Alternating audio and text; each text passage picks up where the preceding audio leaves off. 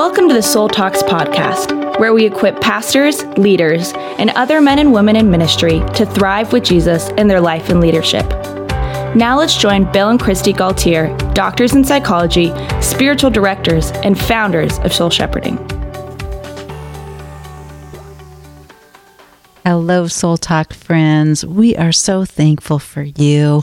And we want to give a special shout out and thanks to those of you who have donated and support this ministry of Soul Shepherding. It's because of you that we're able to do Soul Talks and all of our ministry. And so we're just thanking you and asking you to be prayerful. Is there something more that God would lead you to do in partnership with us at Soul Shepherding this year? Maybe you want to invest in scholarship assistance to inner city pastors or pastors ministering in poor and needy around the world that come to our institutes and our spiritual direction training, or helping us expand our ministry to pastors and leaders around the globe. We can't do it without you, and so we just ask that you be prayerful. If you'd like to give a donation, you can do that online at soulshepherding.org/donate, or the donate button there. You can also send a check to our office in Irvine, and the address is also on our website and in the podcast notes. And we always appreciate it when you share Soul Talks with others of your friends and expand our Soul Talk community. Growing together in our conversations in Christ is so important. We need each other. We can't do life alone. And so what we want to talk about today, we mentioned on a podcast earlier this month, and that's the subject of anticipatory grief. And this is something very personal to me that's been coming up to me. And my sister actually brought it to my attention recently, too, because we both have been feeling it. And we've been so thankful to be supporting each other in that and understanding each other and acknowledging that.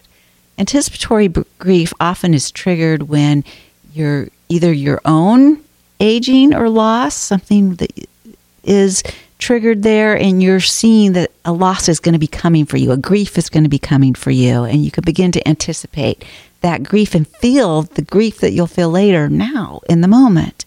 Or oftentimes it's triggered like it's been triggered for my sister and I of late with our mom's cancer, and seeing her ending her life and coming near to the end. And as we've been journeying with her grief, we've been feeling our own grief and how much we're going to miss her, and what it's going to be like to not have her here with us anymore. And the grief of, we're doing active grief now of what we've lost in the changes we've seen so far, but we also are anticipating the greater grief that's ahead for us each. And as we talk about that, it helps us to feel a sense of empathy for each other, a sense of validation for what we're experiencing. And it helps us to process our own emotions about it, and also to lean into some opportunities that anticipatory grief can bring. So in other words, even before I experience the death of a loved one or some other loss, I might be grieving because I'm anticipating that loss to come. And that can be very sad. It can be very stressful. There's potential anxiety in that, and kind of rehearsing and ruminating in my mind and worrying about how am I going to deal with this. And so it's natural, but it can also be a robber that steals the joy of the moment. Yes, it can be. We can get lost in it if we get overly fixated on that and then miss out being present to the gift that we have with that person now.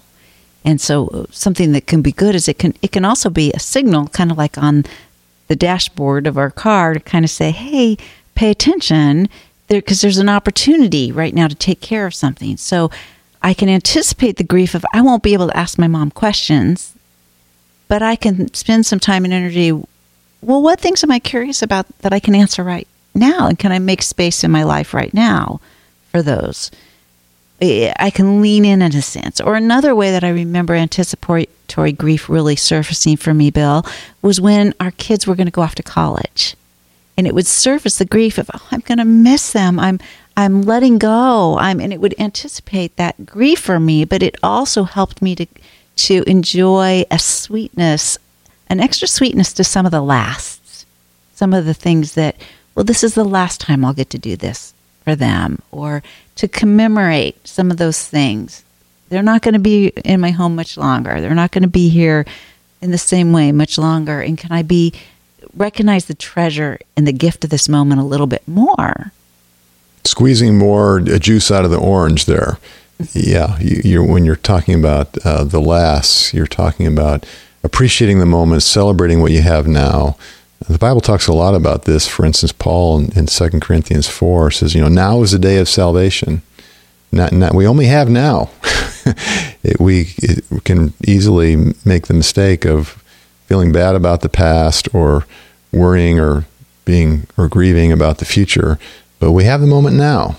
And so while it's important to admit to the emotions that we're having about the past or the future, to get stuck cycling or spiraling there takes us out of moments now. And so that's a great example, Christy, and I saw you do that, and I've always appreciated how you squeeze the sponge for more joy, for more relational connectivity in moments with the questions that you ask and the ways that you seek to remember and to celebrate and to reminisce and to appreciate and make the most of the time you have with people, because it's such a blessing when we can reorient ourselves here and now. And gosh, so much of the spiritual life is about that.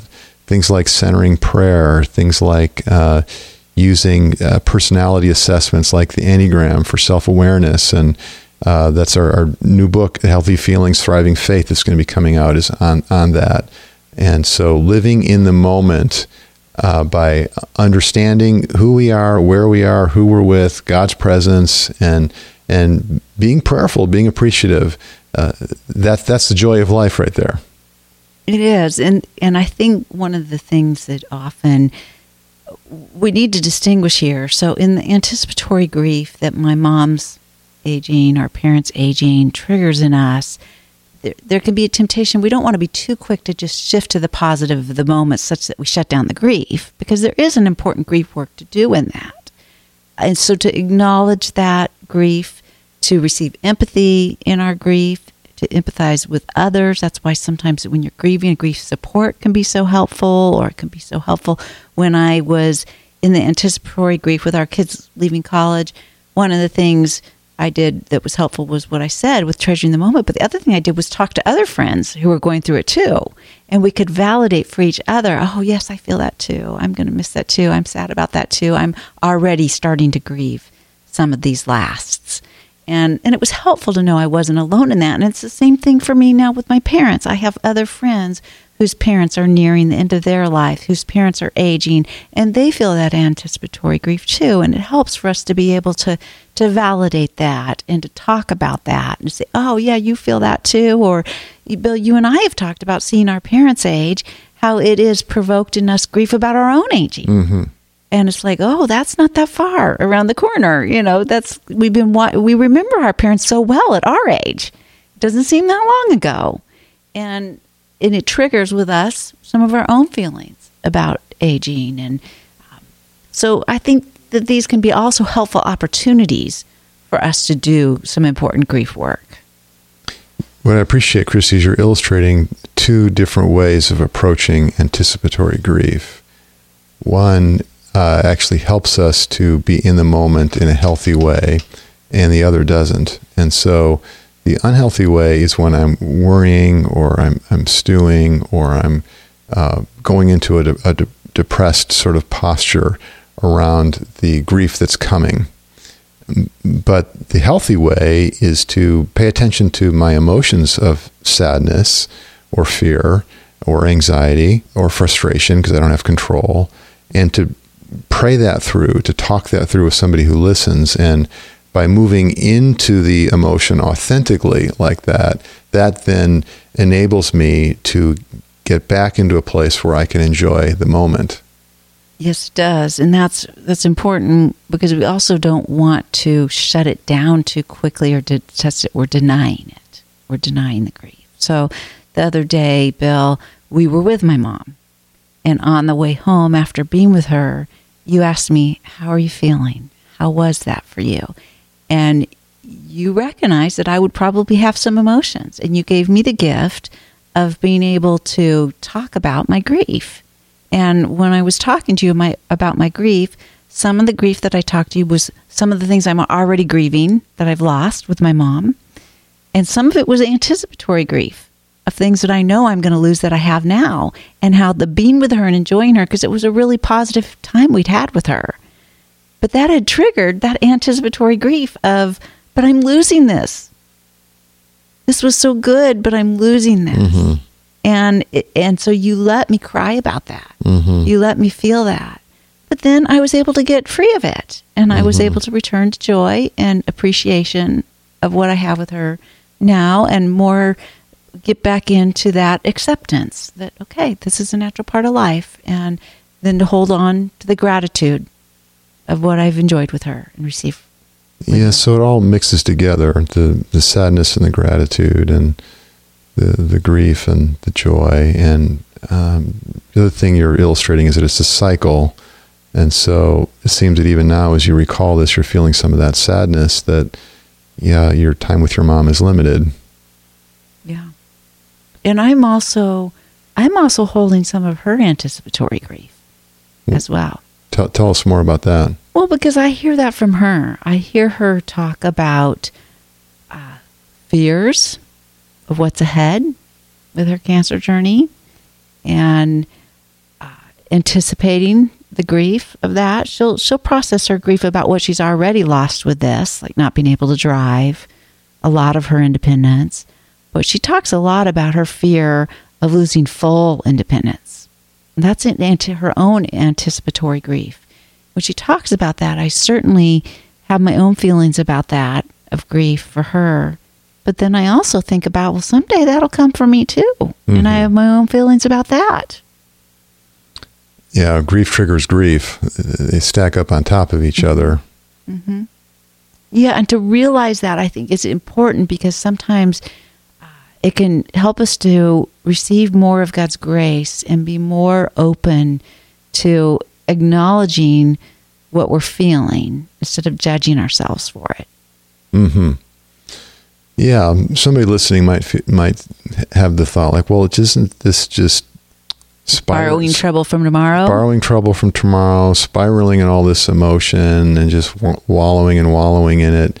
Why don't you just have faith and be positive, and well, you're going to go to heaven, and the Bible says rejoice always in the Lord. And somebody might think that we're emphasizing the emotions of sadness and grief, and like overly so. And I think it's hard for some of us to understand that it's in the context of authenticity and vulnerability, and admitting what we feel, and verbalizing that out loud or in prayer to understand and take ownership of that's how we bring our inner self into relationship with God and other people in order to be known and to be loved. And that's an important part of what releases the love, joy, and peace from our life. That's what helps us to get recentered, regrounded into the moment of right now is a beautiful time to be alive. It comes by being emotionally honest, and honest in our faith. To awaken to all of life and all of the emotions of life, the loss and the gain. The loss, even as we talk about aging, of our bodies wasting away, but increasing in spiritual substance, and holding those together. And the loss of life as we know it on earth now, but the joy of the life to come. And the loss of a loved one who we're close to and who is so important, and maybe we even have a secure attachment with, but then the waking up to the reality of, well, but is Jesus enough for me, and where's my primary attachment? Yeah, let's talk more about that. Is Jesus enough for me? Because sometimes we might think that way as a way of sort of negating our need for support from somebody else, or thinking that I ought to just not have to prevail upon somebody to care for me and help me, but I ought to be able to just go pray about it or read my Bible and have faith and be strong. And so a lot of times we view sort of our faith in our relationship with God as like separate from our other relationships. But what you're talking about and what we're talking about here is the integration of those, and that when we're emotionally honest with somebody, or when somebody's emotionally honest with us, God's in the middle of that conversation. Mm-hmm. Yes, and I would even go so far as to say, like with my mom, what I love about her most is Jesus in her, and the ways that I have experienced God in and through her, the way that she has brought me to Jesus, the way she's nurtured me in the Lord. So you're experiencing that part's going to last. It's not going to last in the way that she won't be here to continue to directly minister. Mm-hmm. But all that she's invested in me and all of God that's come through her to me remains. Mm-hmm. No, it's beautiful. And you're saying that you're experiencing Jesus is enough for you in the context of your conversations with your mom. Or, yes. or in the best moments. You're not always feeling that, of course, because there's sometimes you're feeling the grief, or you're stressed, or you're wrestling with it. But over the course of the process, as you're working this through, one of the things we say is that my life is Jesus' school of discipleship for teaching me, and you're living into that, Christy. And so in the context of the anticipatory grief with your mom, you're finding the centrality of Jesus in your life. Well, yes. And it also helps me to wake up to, what does it look like for me to lean on Jesus right now in this? And even in the opportunity he's given me in this, to would I want to make a sacrifice that I wouldn't normally make, because the anticipatory grief is reminding me that there's an opportunity here that I won't have much longer. Yeah, so a sacrifice of love that maybe you would have thought you were too busy for, but because the time is short and the anticipatory grief is helping you admit that, realize that, then it changes your behavior to be even more oriented around generosity and compassion while you can. Mm-hmm. Yeah, or will I let myself do some of the grief work when I find myself in the anger stage of grief, and instead of shut that down in judgment for myself, will I let myself process through that and get through that?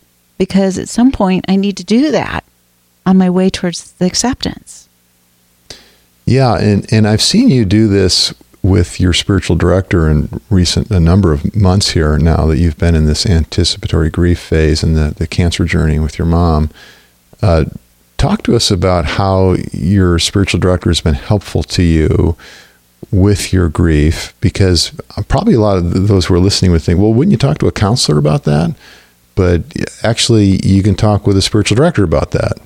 Yeah, well, he has done things like validated my emotions and said, oh, yes, this is attachment pain you're feeling in this anticipatory grief with your mom, because you've been so attached to her and you're losing her, and you're so loving, Christy. You're loving her well, and even your grief is a sign of your love for her and how much you're going to miss her. He's validating and empathizing with my grief as he hears it, and he's not judging me when I'm in the anger part of the grief, and I'm talking about, I didn't expect this to be now, and this is having such an impact on my life, and I didn't expect, I didn't want it to happen now, or this way, and he's not judging me for that. He's holding the space to let me give voice to the emotions that I have, and then he reminds me that Jesus is with me. Jesus cares, and Jesus has empathy for me, and he's showing me that, and he prays for me. And he prays for my mom. And so I don't feel alone, and I feel supported and strengthened by that journey too. And you're doing this over the phone. Other people do it over Zoom, but of course, you have met with the spiritual director in person before, but even over the phone. Over the phone. Yeah. Even over the phone, it's like really helpful to you. It's better for me over the phone. Yeah. So how are you able to experience the empathy and the care so impactful for you?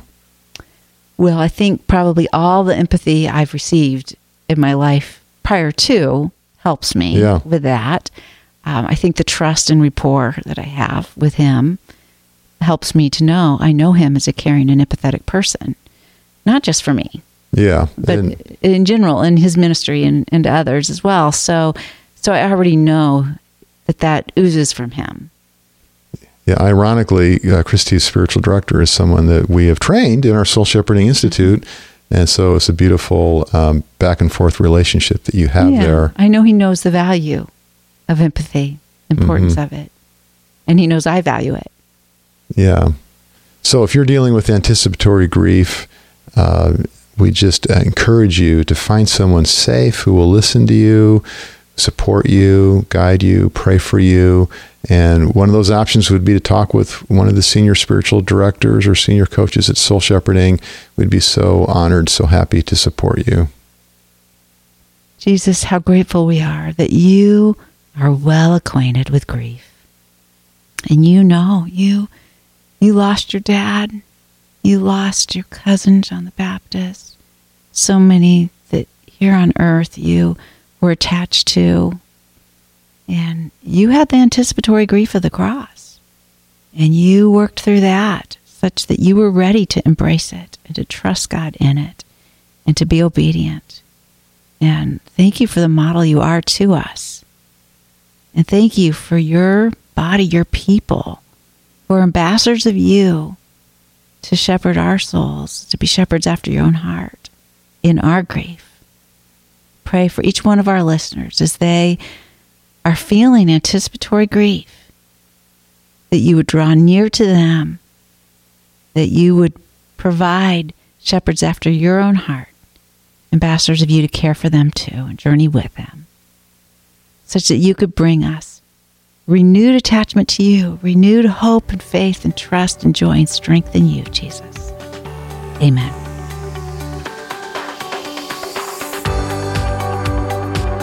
Thank you for joining us on the Soul Talks podcast. To find out more about growing in your life and leadership, subscribe to the podcast and visit us at soulshepherding.org. You can also find us on Facebook, Twitter, or Instagram.